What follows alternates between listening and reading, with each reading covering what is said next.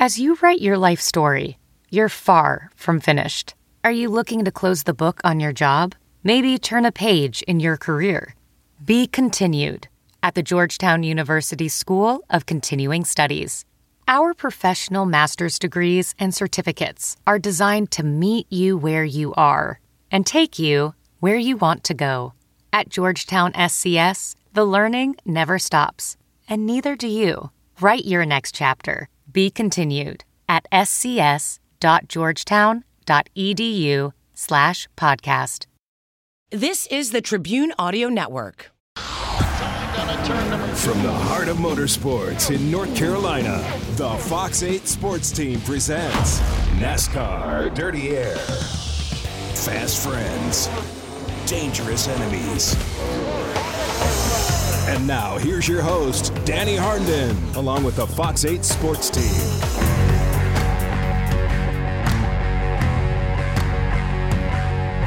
If he was going to be a police officer, I probably would have been a police officer. Bobby Labonte was always going to follow in brother Terry's footsteps. Terry Labonte has become the 1996 NASCAR Winston Cup champion.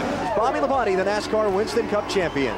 Bobby and Terry became a force in NASCAR. They combined to win 43 Cup races. Bobby captured 1 Cup championship. Terry got 2 and ended up in the Hall of Fame. I mean, I never put myself at the same level as my heroes. They're both retired from NASCAR racing, but oh, do they smile when thinking back on those days. I miss sitting in a race car with the motor running, taking off, and going racing against people. I really think I was in it at the right time, but it was fun. It was so much fun. We are going to have some fun as the Labontes share some great stories, including Terry's run-in with the Intimidator. And I'm sitting there and nosed in the wall in the back straightaway, and I thought, well, that number 3 might go to victory lane, but this number 5 is going to be stuck in the side of it. A visit with Terry and Bobby Labonte is straight ahead on Fox 8's podcast, Dirty Air.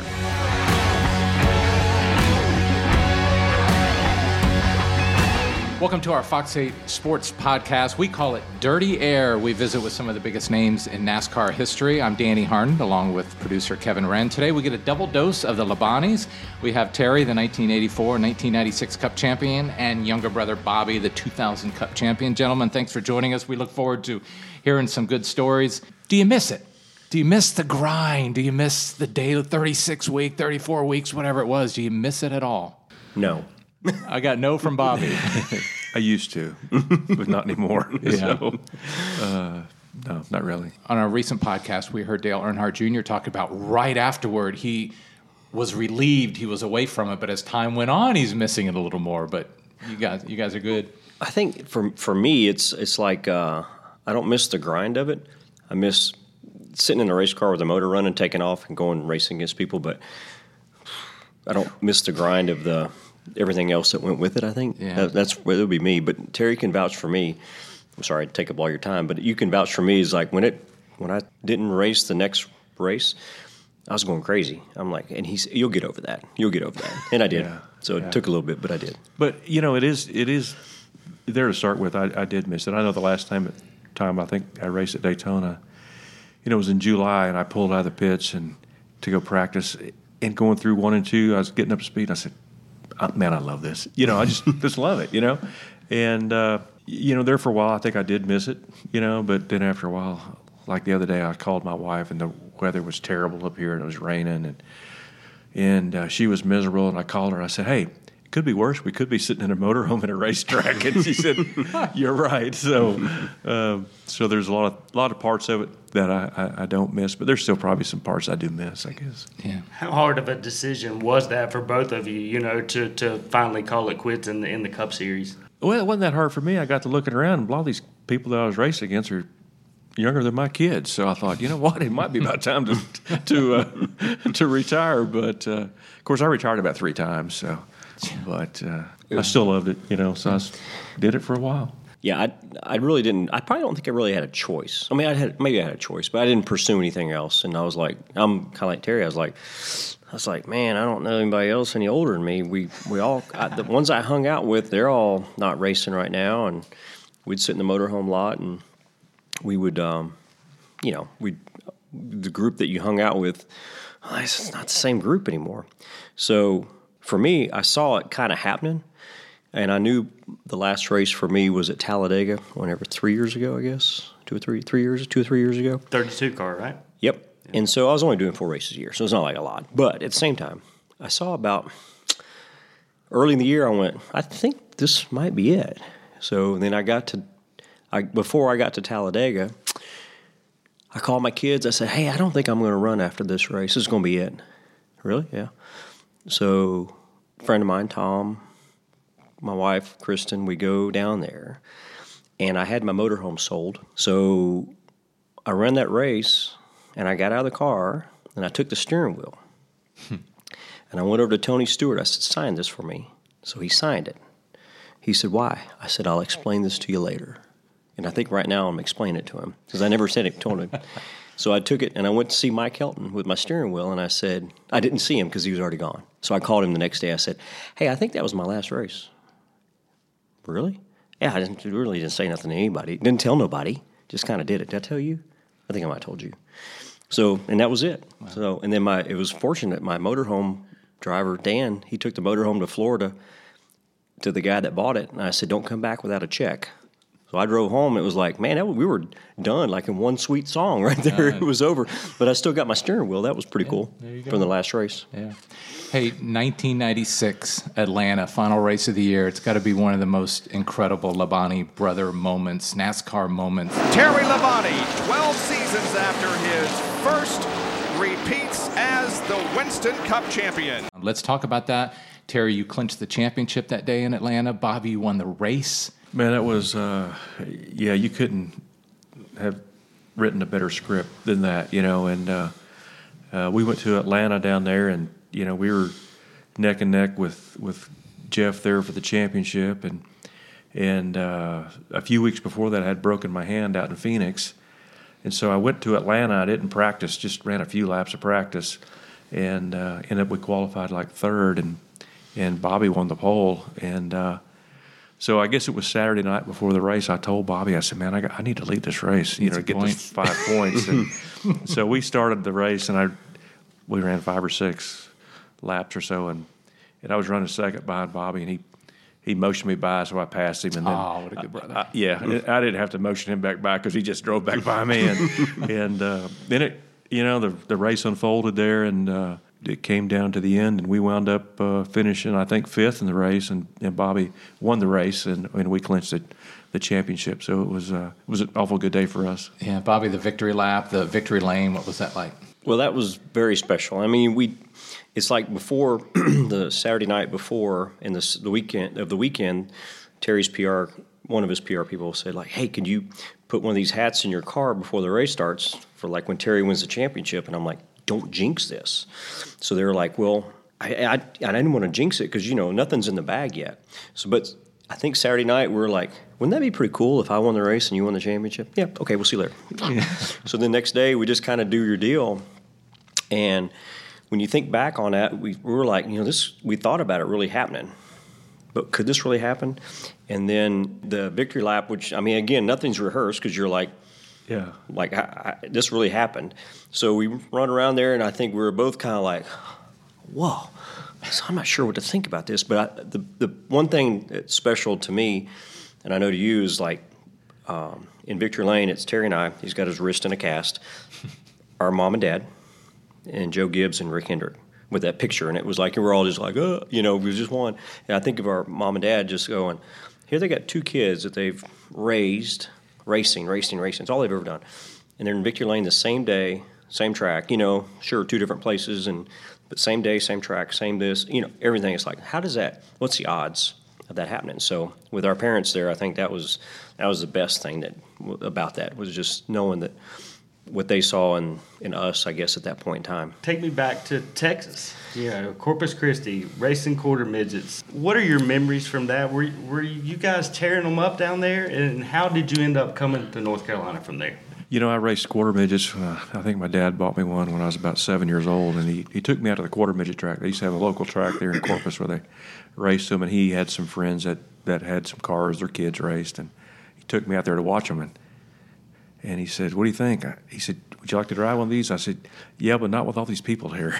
And so they went back. We went back out there during the week when the guys brought his car out there, and they let me drive it around. And so then my dad got me a car, and then we started racing quarter midgets, and we used to travel all over the country racing national events. The local track closed down, and so we'd travel to San Antonio and Dallas, and then we'd go to national events that could be in Ohio or Alabama or Oklahoma or Colorado and Oregon or wherever, and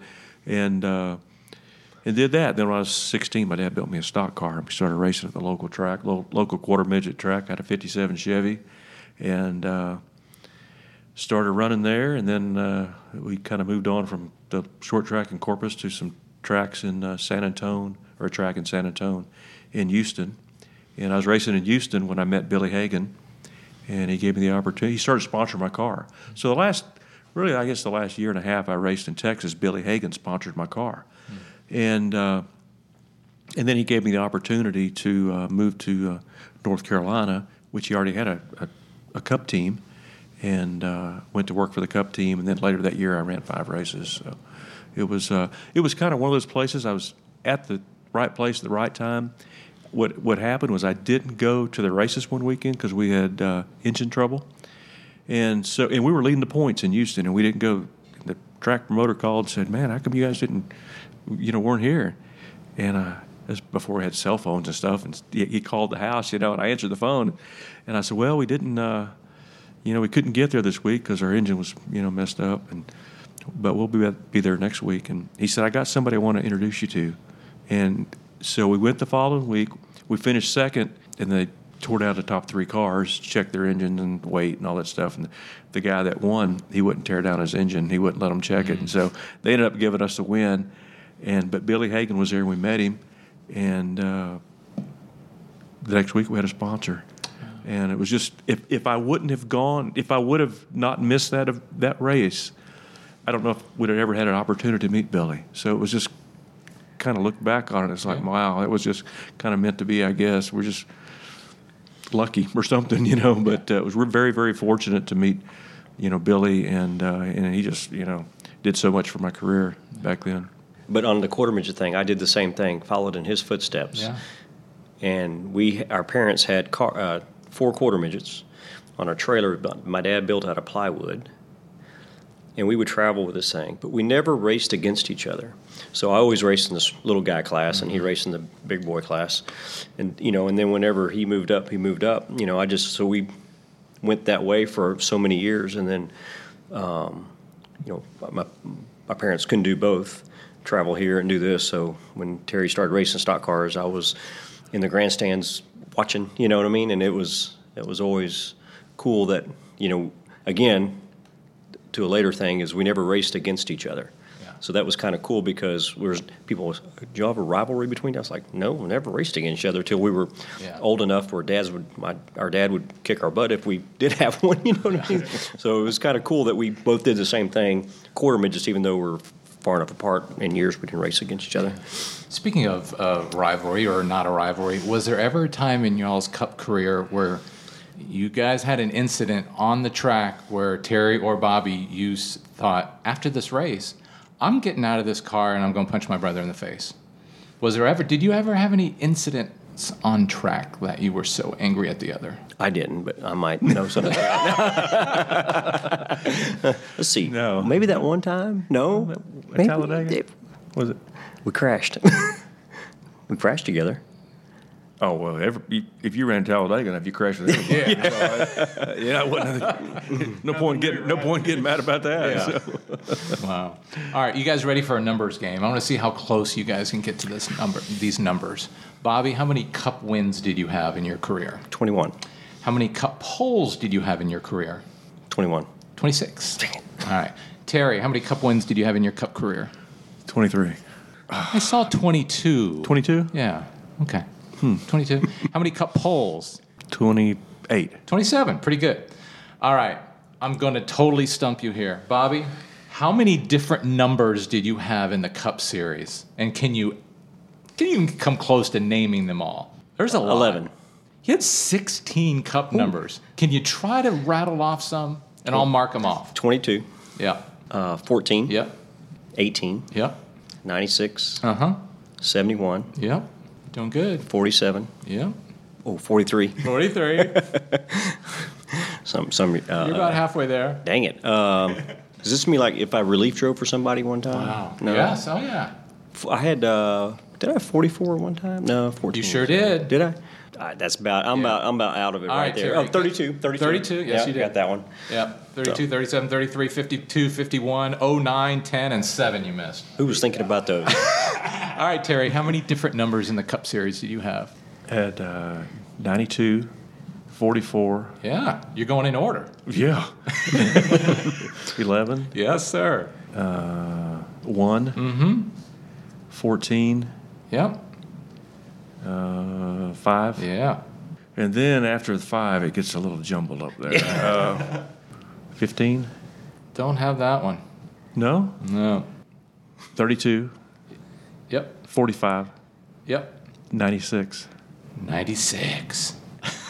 It's tough, isn't it? That's all I got. All right, 94 you missed. 55. 55. Yeah. 10. 10, yeah. 66. Oh, yeah. 08. Oh, yeah. Oh, that's 10. right. Oh, that's right. 81, 23, and 38. That's a lot of numbers. 81. That's what they got. I don't think Got so. you down. All right.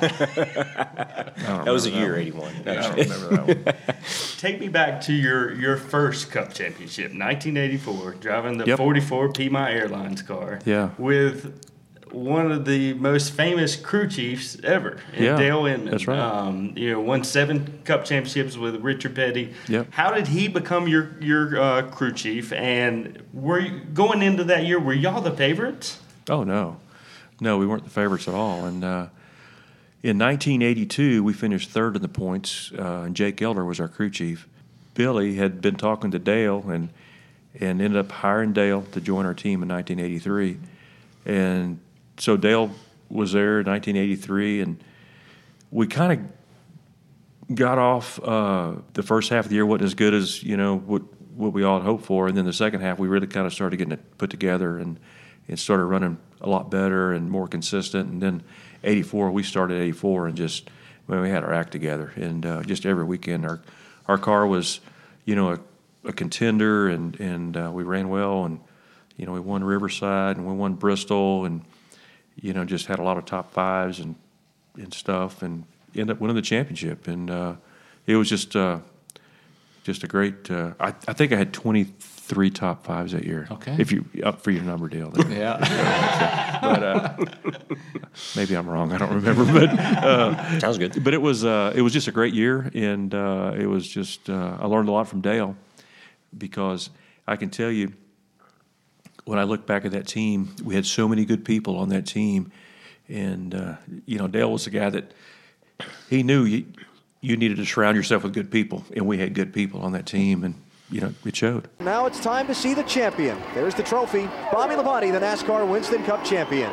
Let's talk about, Bobby, your 2000 Cup championship. I've read somewhere on a key race, I don't know why it was in quotes, it said you punted Dale Sr. out of the way to get a win. Yep, I kind of remember that. It wasn't really a punt. It was he probably thought it was a punt, but it was at Charlotte. I thought it was 2000. Okay, I might be wrong on that one, but It's harder to remember when he punted you, but it's a lot easier to remember when you get punted. when you get what does punted. a punt look like in NASCAR? Well, it's the IndyCar version of push to pass. It's bump and pass. Yeah. It's different. I think that was the year when I won the fall race, whatever it's called. And I was really fast. And I came upon him, and I'm pretty sure this is it. And I run the high side, and he was always on the low side. So I was going down the front straightaway, and I'd closed on him so fast, I hit him. And got him squirrely and passed him. And after I passed him, I thought, that's going to piss him off. Because A little. I don't usually do that, right? So I went down the next corner, I slid up, and I let him go. I'm like, all right. So then ran like another lap, and I just drove by him on the outside. And then I thought, well, that's really going to make him mad now. Probably shouldn't have done that either, but I didn't get retaliated at all. But I think that was in 2000. We won 5 races that year, and that was one of them. And we knew that, we raced against each other every race so hard all year long that there was never a time that he was not on the track that I didn't know it, or vice versa in practice. And his guys would be clocking me, and vice versa. And it was just battle. Yeah. And it was so that was pretty cool to have all that happening. Yeah. And speaking of Dale Sr., Terry, you and him had a couple 1985, 1999 Bristol. You want to share some thoughts on that? That's a real bump. Yeah, which one? But you know what? He spun me out in 1984 there, and I won the race. I came back. He spun me out halfway through the race. I'm like, man. But yeah, the 95 one, he had newer tires than I did, and it was a long green flag run, and right there at the end, I caught some lap traffic. And those guys, they were still in the lead lap. You know, I was just coming up to lap them, and they were racing for position, and I was like, oh, God, what am I going to do here? And I could see him coming, and I was caught this traffic, and caught me coming off a 4. I said, man, he's going to hit me.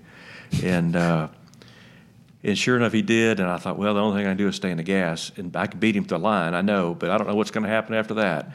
And sure enough, I beat him to the line and won the race. And then, sure enough, kind of what I suspected happened.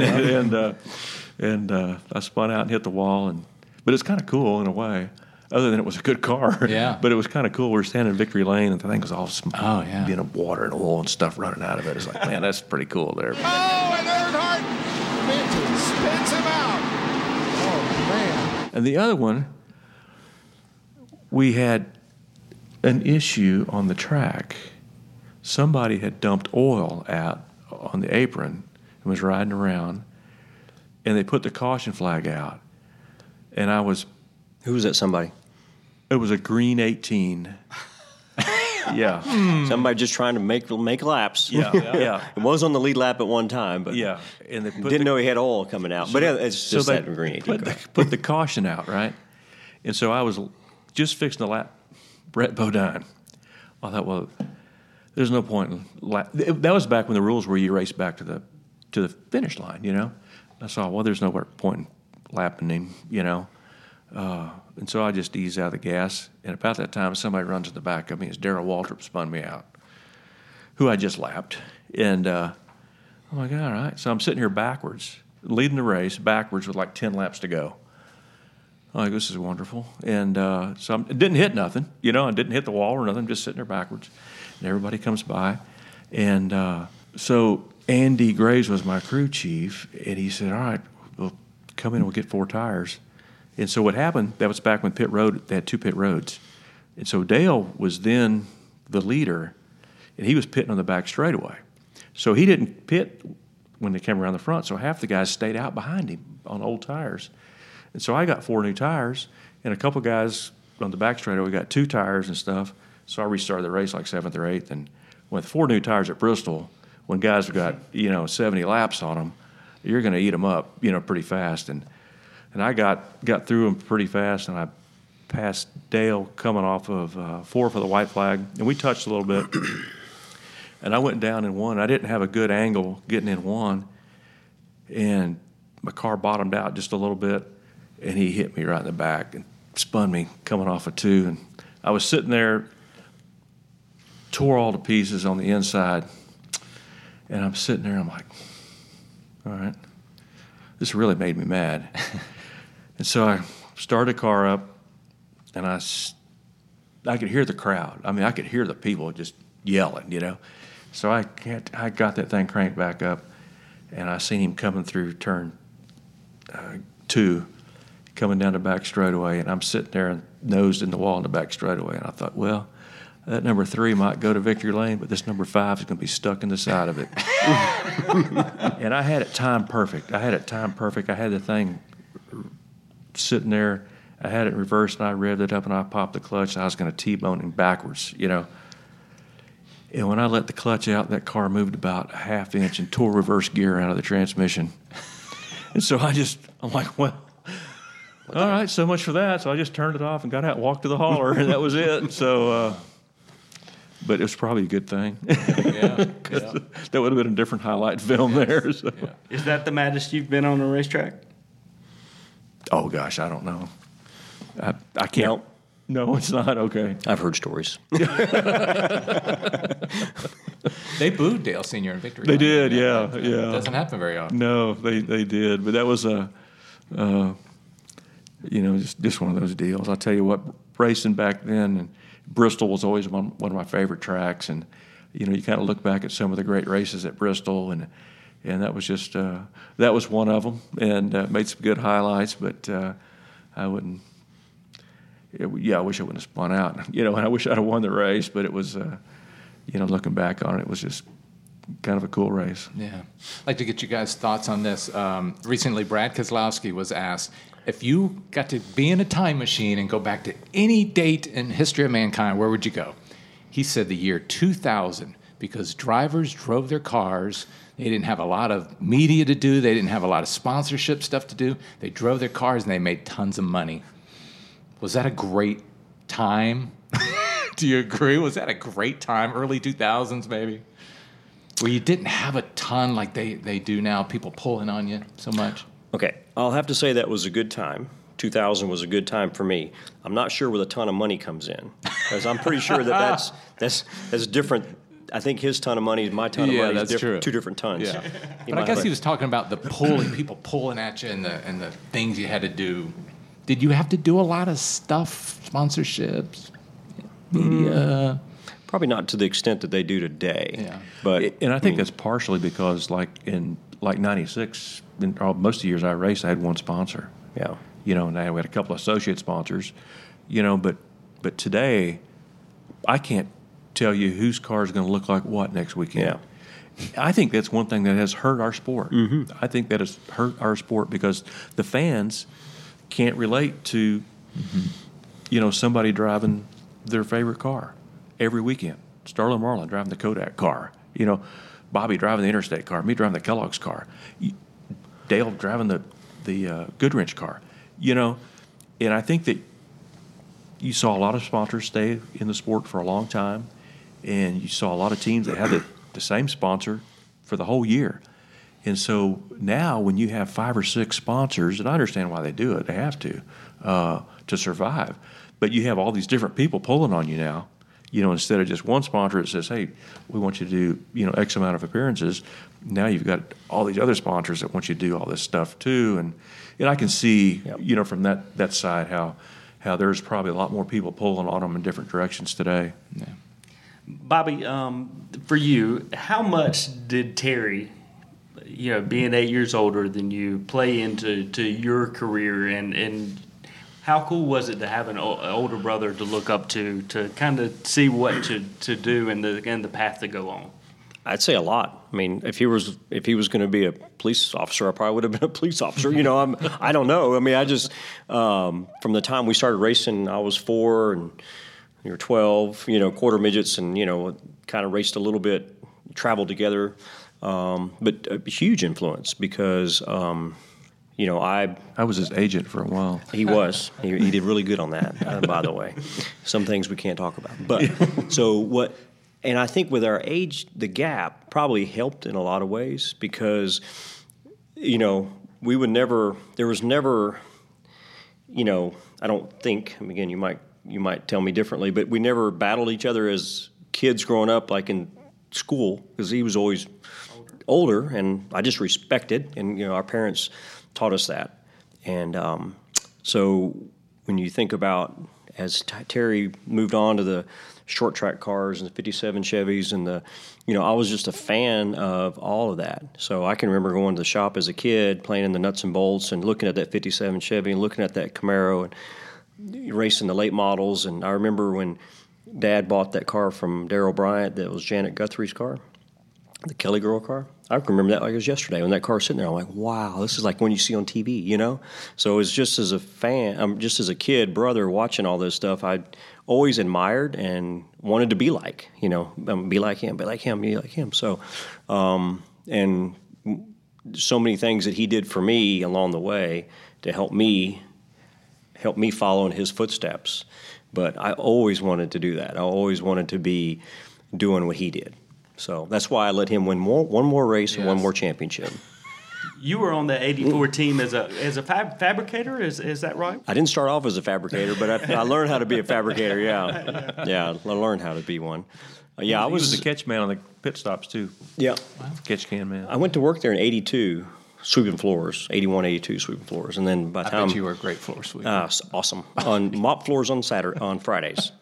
And so, yeah, I mean, that was, part of the deal. It wasn't like, I think I started off with saying, let my little brother work here, be fine, he sweeps floors. But by the time I got fired, I mean, I was actually doing more than that, I mean, it was like a lot. And I think they fired me because I made too much money, but instead of not sweeping the floors. But so, yeah, that was, I mean, my gosh, that's a long time ago, and a lot of good stuff and good memories of that time. I think they get to be a part of it. I think they fired you because I left the team. Well, I didn't want to say that. Yeah, okay. They fired us all.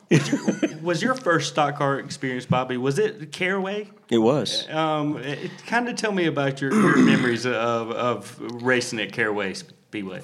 Well, the first time or the last time? Well, tell me what that first time was like. I'm sure that's interesting. Was that the time I borrowed Mike Swaim's car? I think so. Yeah, number 14. At least you can write a number down. So number 14 in Black Management Resource Systems. It was Phil Parsons drove it. So we somehow got a motor from Billy Dewey back there in the back, and I think I went down there and ran it and started ninth and got spun out by Darrell Wheeler, and Earnhardt was there that night. Sam Ard and Jimmy Hensley and all them guys. Gene Glover. Remember those guys there racing? Does that sound right? Remember that? Oh, I wasn't there that night. Okay. Anyway, but that was the first time I went. I think it was in 79 or 80 when that happened. And so, yeah, that was the first time I went. And, it's like, talk about totally shouldn't have been there. But anyway, tried it, and it was fun. And that led to the, able to do a little bit more, one or two more every now and then. Nothing. But I remember Earnhardt, when I got spun out off turn 2, Darrell Wheeler driving a number 44. How can somebody driving number 44 spin a guy out? Spin me out. So anyway, spun out off turn 2. It wouldn't crank up, and Earnhardt come by, and he was like pointing his finger, and I went, dude, I can't believe this happened. I'm like going to crawl in a hole, Yeah. So that was the first time at Caraway. We went back later and kind of redeemed ourselves, of course. But 12 wins in 1 year, right? Something like that. Me and Dennis Setzer, we tied on wins and won the championship because I had maybe one more win, or maybe I had one more win than him, or something like that. But one of the best pictures that we have together for Caraway is when my mom and dad were in Maine. They weren't there that weekend, and Terry was my acting crew chief. And, we were caught illegal that night. Remember that? Yeah. Way to go. We won. That's all that matters. So my dad called and said, how'd it go? I said, well, I got good news and bad news. He said, well, what's the good news? I said, well, we won. He said, well, what's the bad news? I said, we got thrown out. I had to get the trophy back. That was sucked. Yeah. And he said, well, how'd you get thrown out? I said, well, it made us take the cylinder head off, and the head had been ported. He said, man, I never thought they'd check that.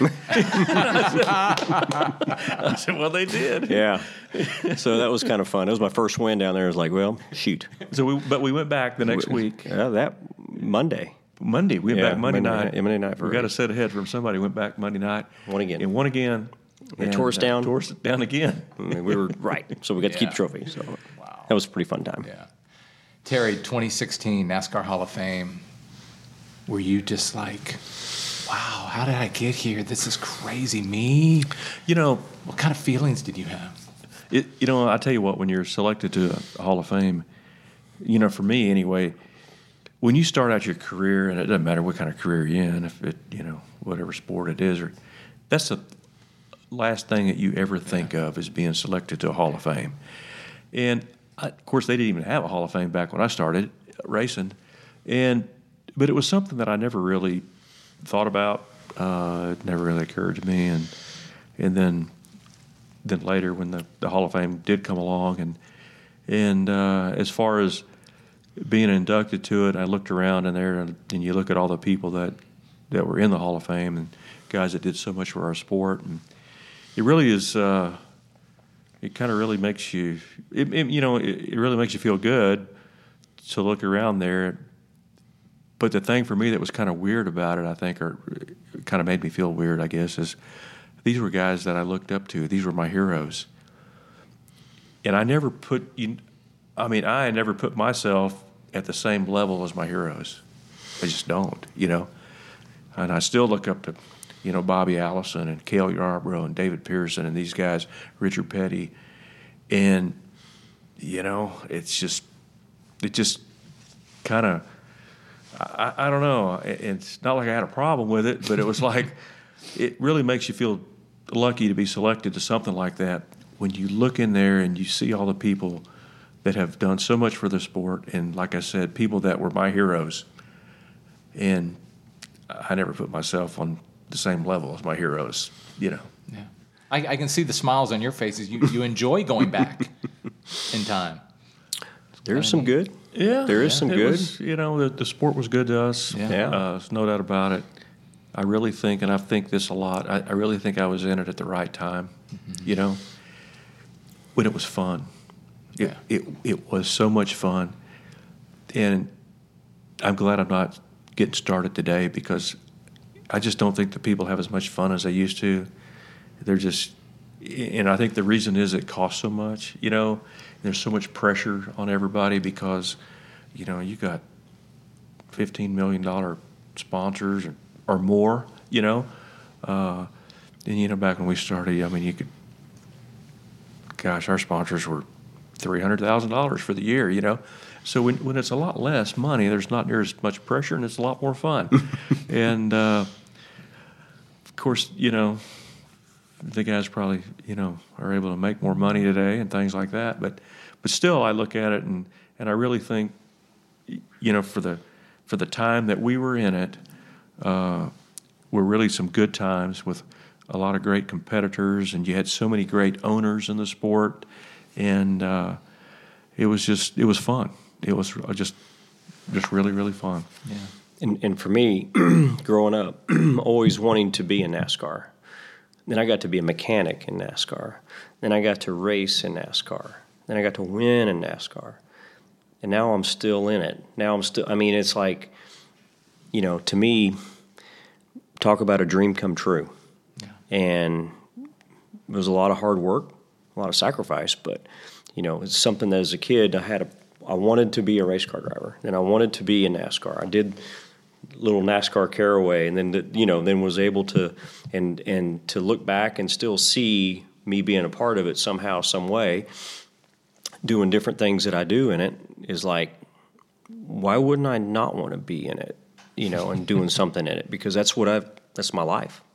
So I've enjoyed every aspect of it, from a kid wanting to be in it until then too much, and you're like, you're working harder at it than you ever thought, but still going back and looking back and going, man, that was awesome. Well, good deal. Bobby Labonte, Terry Labonte, we thank you for joining us on our Fox 8 podcast, Dirty Air. Make sure you tell your friends about the podcast. It's real important for everyone to rate us, give us a review, and tell others where you find us. Again, the Labonte brothers, it's been a blast hearing all the stories. For Danny Harnden and producer Kevin Wren, till next time on Dirty Air.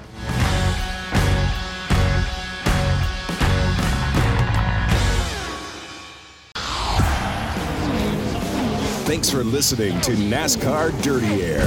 Follow us on myfox8.com. You've been listening to the Tribune Audio Network. Let's jump into Peppa's world of play. Look for spring flowers, hunt for muddy puddles, and bravely explore exciting places with Peppa playsets.